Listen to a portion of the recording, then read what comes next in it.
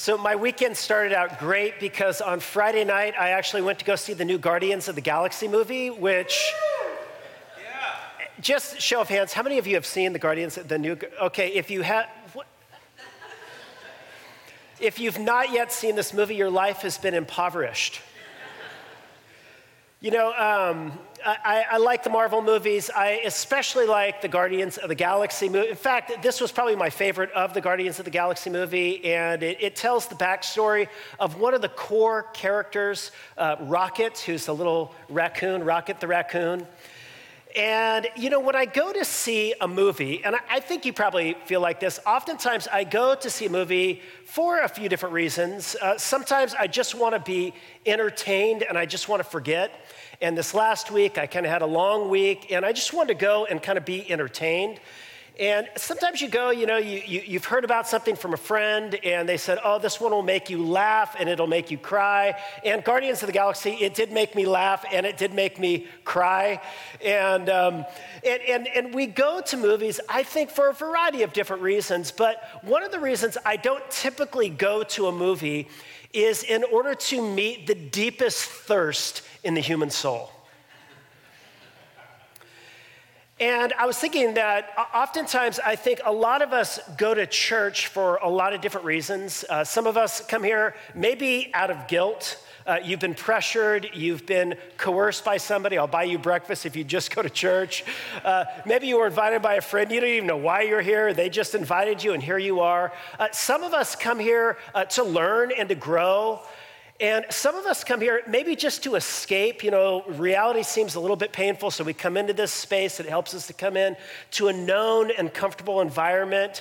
We see people we love and who love us and care for us, and we come in to kind of meet that social need. But I want to suggest that there is a more profound reason why we gather together in the presence of God, and it is actually to engage in this interface between the deep thirst in the human soul and the true and living God.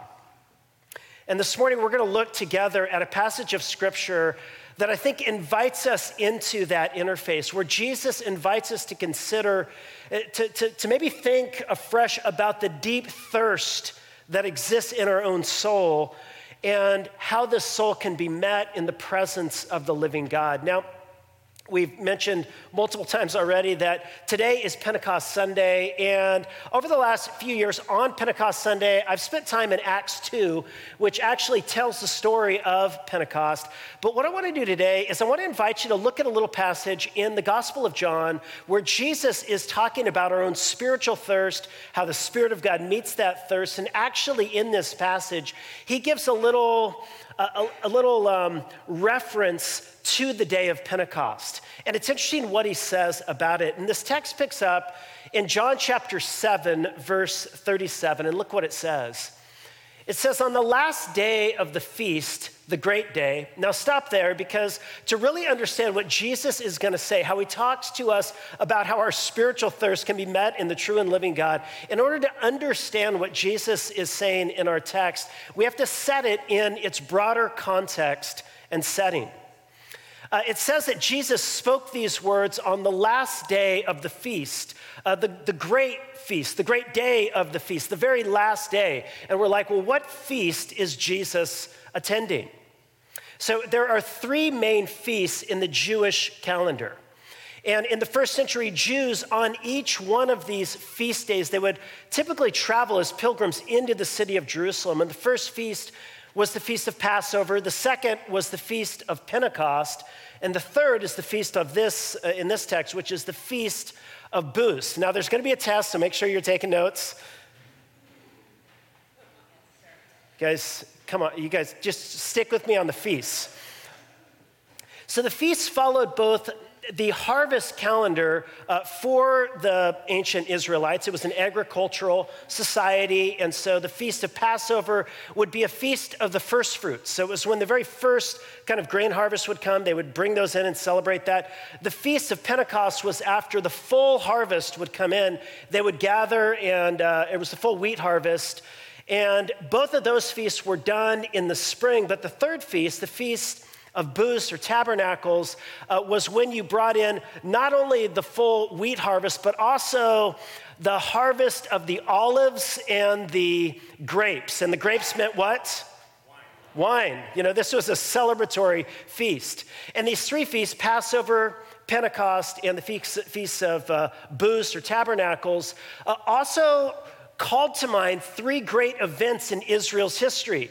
The Exodus, that was Passover, the giving of the law at Mount Sinai, that was Pentecost, and then the children of Israel's wandering in the wilderness, and that was the Feast of Booths. Now, the ancient historian Josephus tells us that of the three feasts, the most popular, the most celebrated, the one where more people came into Jerusalem than any other feast, the favorite feast among the people was the Feast of Tabernacles, of Booths. It was this feast because this was the day when they would it was celebratory. It lasted 8 days, and it was 8 days of, you're eating together, you're drinking, you're singing, you're dancing, you're learning. They're in the temple courts, and it was just a spectacular, lengthy, celebratory feast.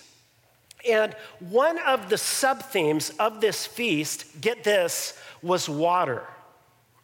Because on the Feast of Tabernacles, again, they remembered the wilderness wanderings, and so they would actually build these little makeshift booths out of sticks or whatever, and they would kind of live underneath these makeshift shelters, remembering that when the Israelites were wandering in the wilderness, they would have to live in little tents and booths.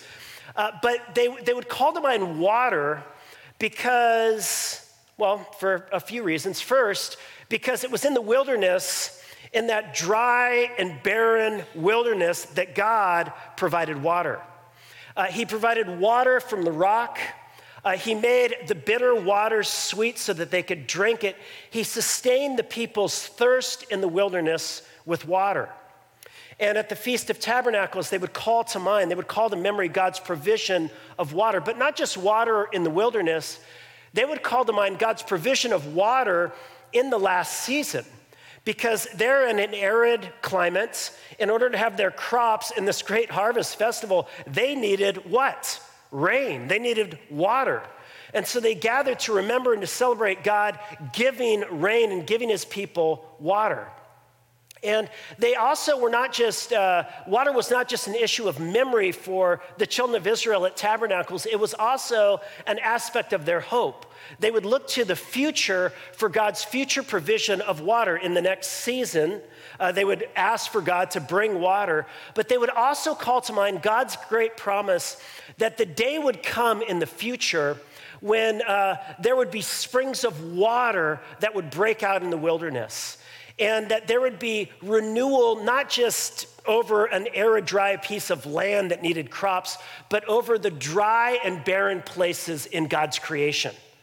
And they looked for and they hoped for a great outpouring of water, as it were, spiritual water, metaphorical water. And get this, during this festival, each day of the festival, this lengthy 8-day festival, each day they had a special water ritual that they would practice.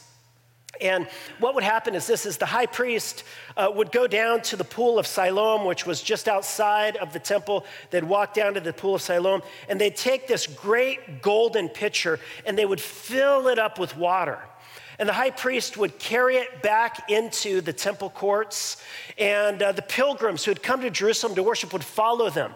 And as they followed, they would sing the Psalms, Psalms 113 to 118, called the Hallel Psalms, and they would dance. And they would wave these branches. Sometimes they'd wave citrus fruit in the air, Let's just try that. Can you guys just try waving citrus? Wave it in the air like you just don't care. Anyway, they would wave these branches, and the priest, following this priest, so imagine, the singing, and then the guys who had the shofars, which were the joyful trumpets, they would blow them as they would go, and they were just big thing, this big celebration, they carry the pitcher of water, and then they would take the water, and the priest would pour it out in front of the altar in the temple. And then the water would run down from the temple on its way out.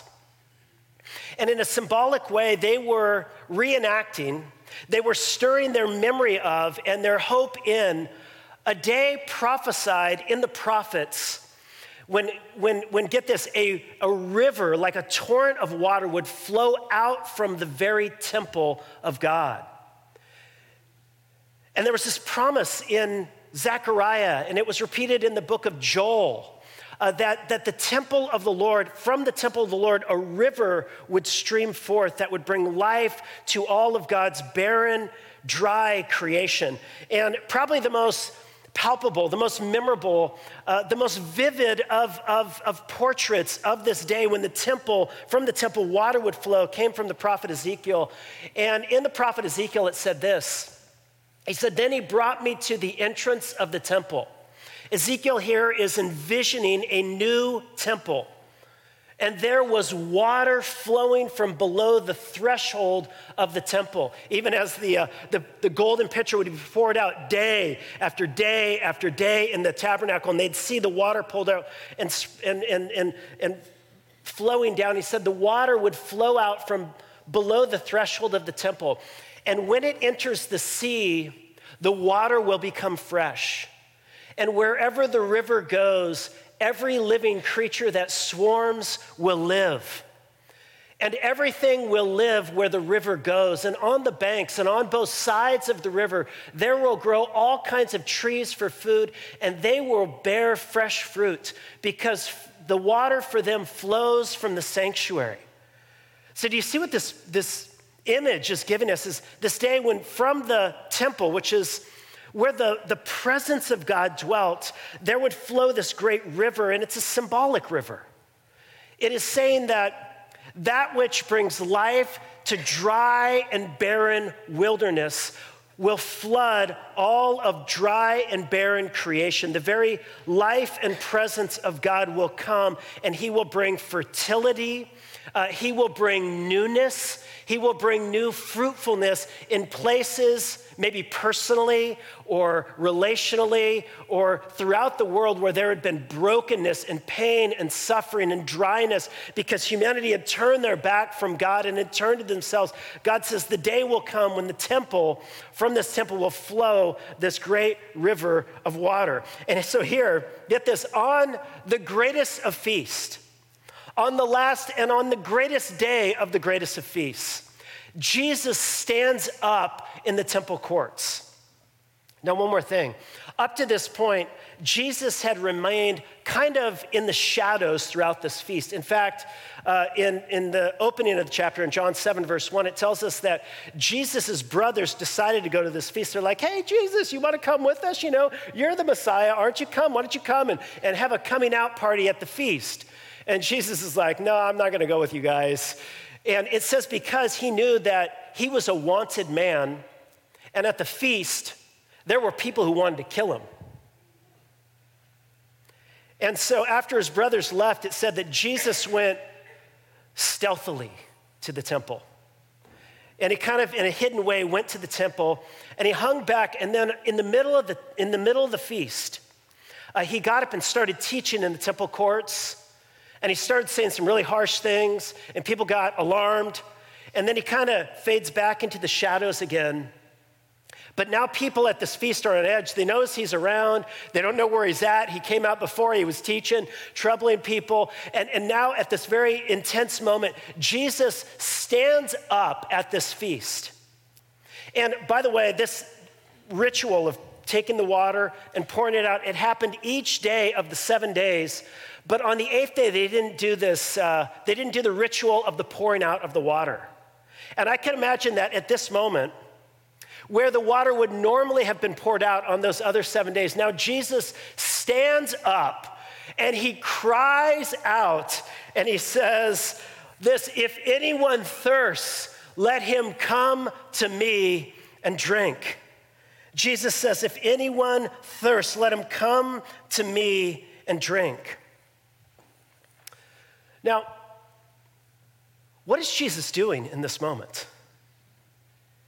I want to suggest that Jesus is doing at least 3 things with this stunning, radical proclamation.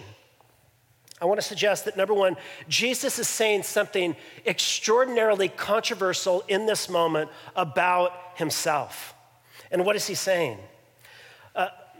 listen, this is a bit of a technical detail. So some of the engineers and scientists will like this little technical detail. It's like a technical, textual detail. But for many of you, you're not into the technical details, but you do love art. And so there is this question in the text about whether or not what Jesus says next. He says, if anyone thirsts, let him come to me and drink. And then it says, for whoever believes on me, out of his heart will flow torrents or a river of living water. And there's a question in the text, from whose heart does the torrents of living water flow? And one option is that the torrents of living water, which is, do you guys see the little heart down there? And what's coming out of that are torrents of living water. It comes out of the heart of the person who believes in and who trusts in and who goes to Jesus to drink and to find their spiritual thirst satiated. From their heart will flow torrents of living water. And about half the commentators think that that's what the text is saying. But the other half say that actually, no, it's not from the heart of the drinker that the torrents of living waters come. Actually, option 2 is that it's actually from the heart of Jesus that the torrents of living water come. In fact, there's an alternate translation of the text. It's in the footnotes if you have an English Standard Version, but it's in the footnotes, and it goes like this. It says, on the last day of the feast, the great day, Jesus stood up and cried out, if anyone thirsts, let him come to me, and let him who believes in me drink. Let him come to me who is thirsty, and let the one who trusts in me, let him come and drink. And then it follows, for out of his heart, speaking of Jesus, you'll come to him and drink, because out of his heart will flow torrents of living water. Now, let me just boil down kind of the bottom line. Jesus, I think in our text is saying, option 2, I think he's saying that he is the source of the rivers of God's Spirit that bring life to the barren places in our hearts and lives and in creation. And I think he's saying that if you want to have your thirst satiated by these waters, you need to come to him. And the reason why this is incredibly controversial is because throughout the Old Testament, in the prophetic literature, it was envisioned that the torrents of living water, the source of the life-giving Spirit of God, would be the very temple of God, where the presence of God resided. But in John's gospel, John is anxious to point out that Jesus himself is the new temple. He is the one in whom the very presence of God has come flesh among us.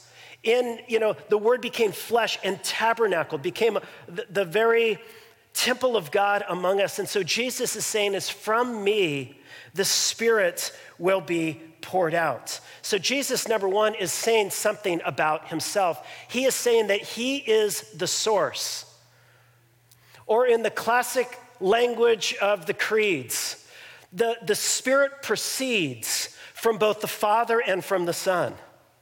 The Spirit is poured out from the Father and the Son. And so from the triune God, God is pouring out his very self to be among his creation. This leads us to our second point, I think, that Jesus is making. Not only is Jesus saying something controversial about himself in our text, secondly, Jesus is saying something radical about human history.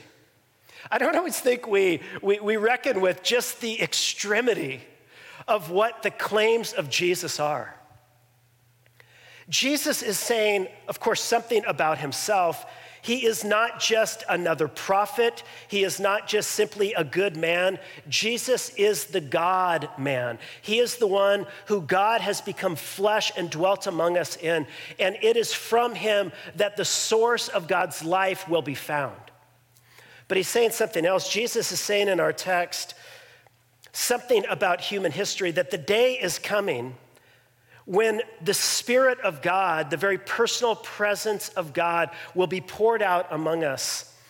And he puts it like this. This is John's commentary on this little passage. John says this, now Jesus said this about the Spirit, whom those who believed in him were to receive. For as yet, the Spirit had not yet been given because Jesus was not yet glorified. He's making a very specific historical claim. He's saying that the life-giving presence of God that renews the barren places in our life to this point had not yet been poured out in its fullness. Why? He says because Jesus had not yet gone through his suffering, his passion, his crucifixion, his resurrection from the dead, and his ascension to the right hand of the Father. And when he moved through his passion, when he moved into the grave and out the other side, and he ascended to the Father's right hand, then he would pour out his Spirit, and this is the day of Pentecost. It is the day when the risen and ascended Christ pours out his Spirit on all flesh. And throughout the Gospel of John, Jesus would say these things. He would say things like, his disciples are incredibly freaked out because Jesus is like, I'm gonna leave, I'm going away. And they're like, what do you mean you're going? We need you here, don't leave us. And he's like, no, you guys, you don't understand. I am going to ask the Father and he will give you another helper to be with you forever, even the Spirit of truth. And then he'll say things like, nevertheless, he says, it's to your advantage that I go away, for if I do not go away, the Spirit will not come to you. But if I go, I will send him to you.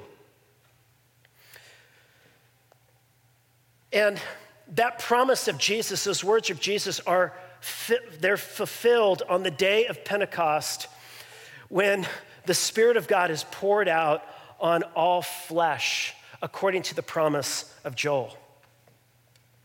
The giver of life has come. You know, the Nicene Creed refers to the Holy Spirit as, quote, the Lord and the giver of life. And Jesus said in John 6, the Spirit gives life. It is the very living presence of God that moves into the barren places of your life that actually makes you come alive.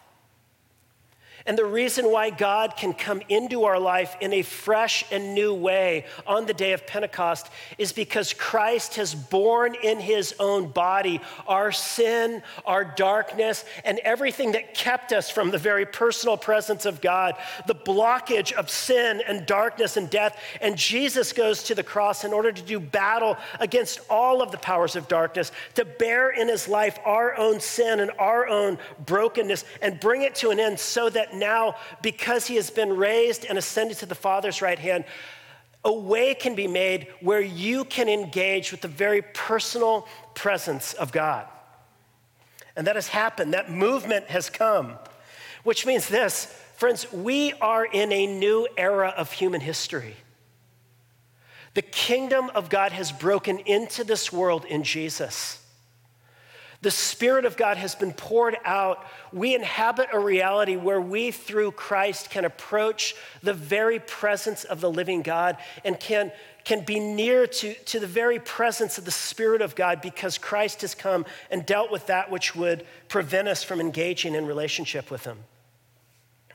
And so number one, Jesus in our text, when he says, if anyone thirsts, come to me and drink, he is, number one, making a controversial statement about himself. He is saying that I am the very embodiment of God among us. I am the new temple, and it is from me that the very life-giving presence of God will flow into creation.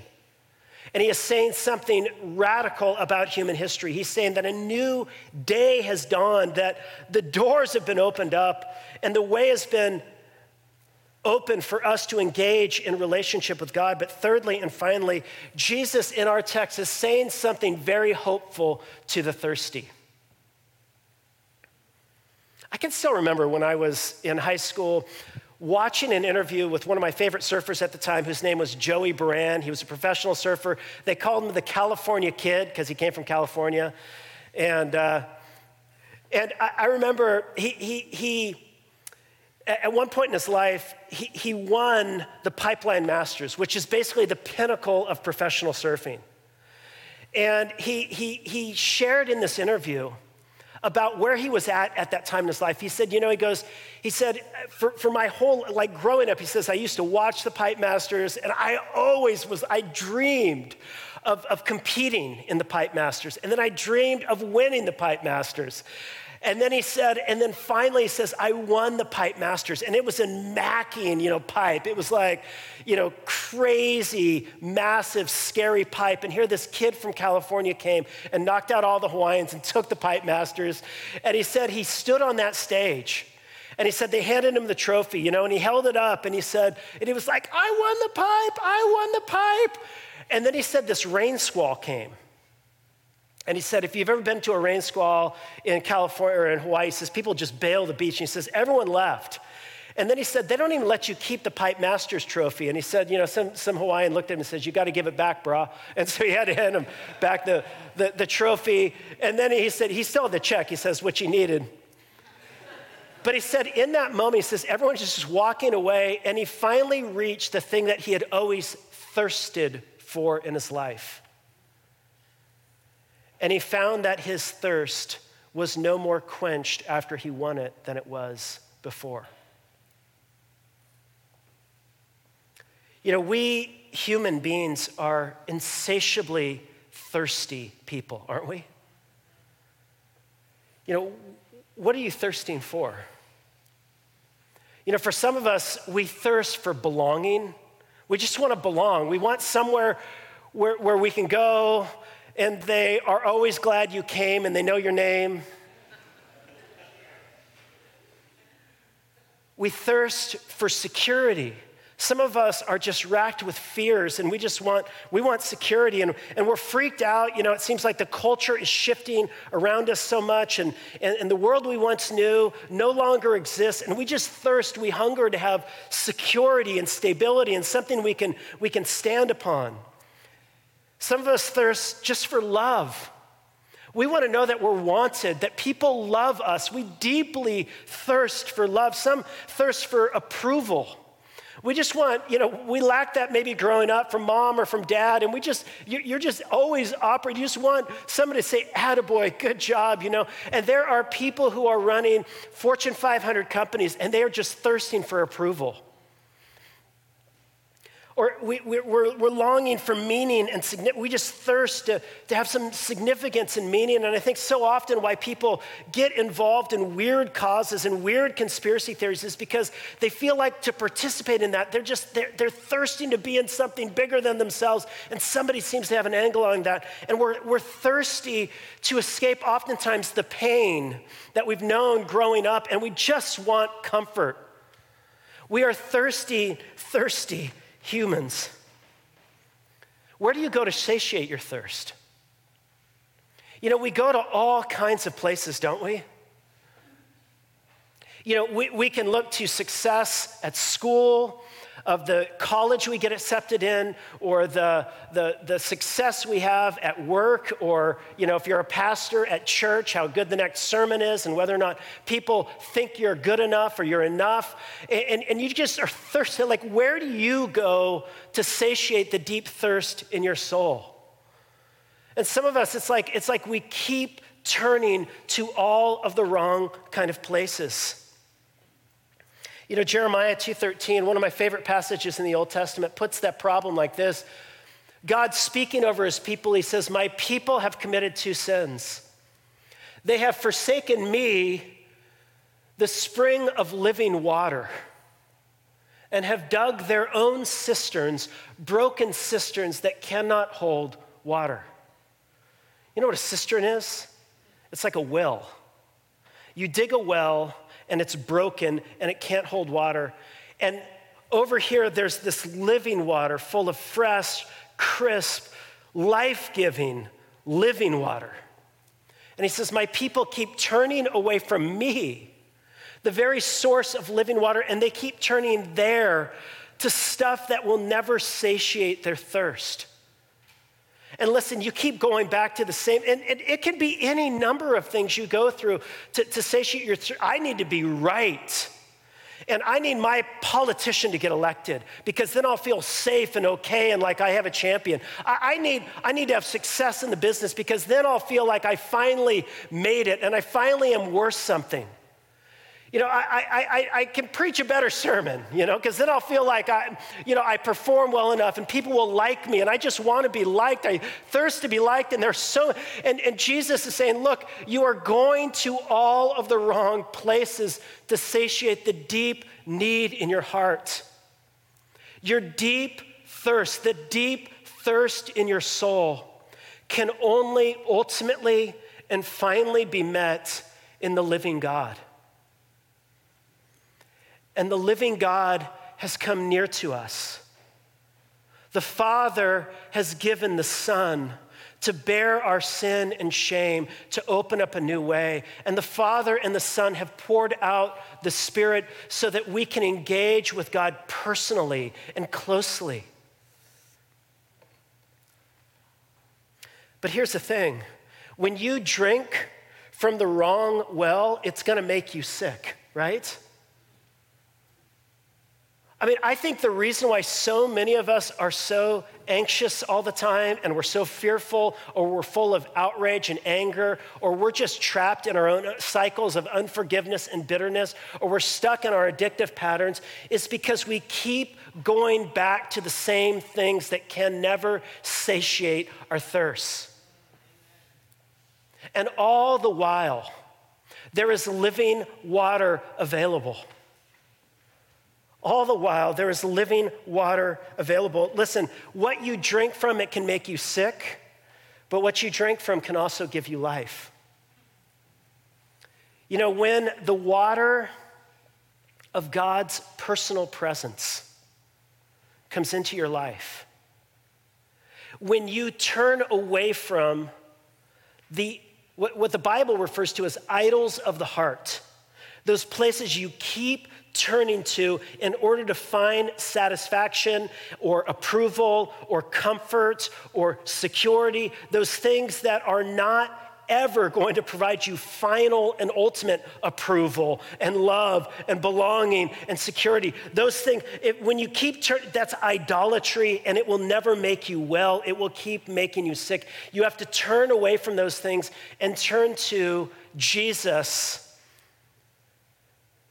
Jesus says, you need to come to me and drink, which means trusting in him for your belonging and for your love and for your identity and for your security and all that he is building your life and your identity on him, finding your satiation and satisfaction on him. And you know what happens? Like stuff starts to come out of your life when you do that. That's beautiful and good. Paul puts it like this in the book of Galatians: the fruit, the river that starts to flow out of your life is love and joy and peace and kindness and goodness and gentleness and self-control and faithfulness. Like this just starts to come out of your life because you are drinking, you are finding your security, your identity in Jesus, and you're turning away from those things that only make you sick.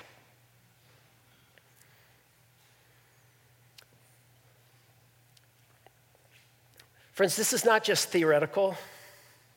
This is practical and a daily invitation to keep returning. How often do you need to drink water? Some of you are like, I need to drink every night. No. I drink so much water throughout the day. Without water, your body's going to die. And without daily naming and turning away your heart from those broken cisterns and turning your life daily and regularly in surrender and entrusting yourself to Jesus and receiving his good news he has spoken over your life, friends, you will continue to be thirsty. And so may we attend to the voice of the Spirit that keeps inviting us to return. Let's pray together.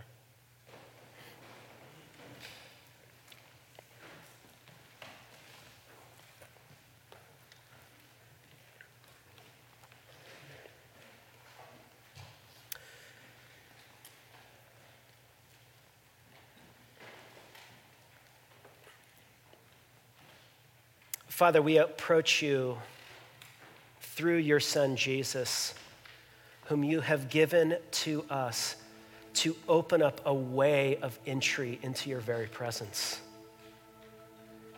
And we open up our lives afresh to your Holy Spirit, whom you have poured out on your people, so that in the giving of your Spirit, we might experience the gift of your presence, the gift of your very self in our daily lives. God, would you enable us to have ears to hear your daily call to come back and to return and to surrender and to entrust ourselves to you. God, would you shine the light on those broken cisterns that do not hold water, that we keep returning to. And God, may our hearts keep coming back to you, the source of living water. And in going to you, may we find renewal and new life in those places in our life where we feel barren and dry, and God, where we need fertility and growth. God, would you come and would you invade those spaces? And would you bring new life among us, we pray. And we ask this in Christ's name, amen.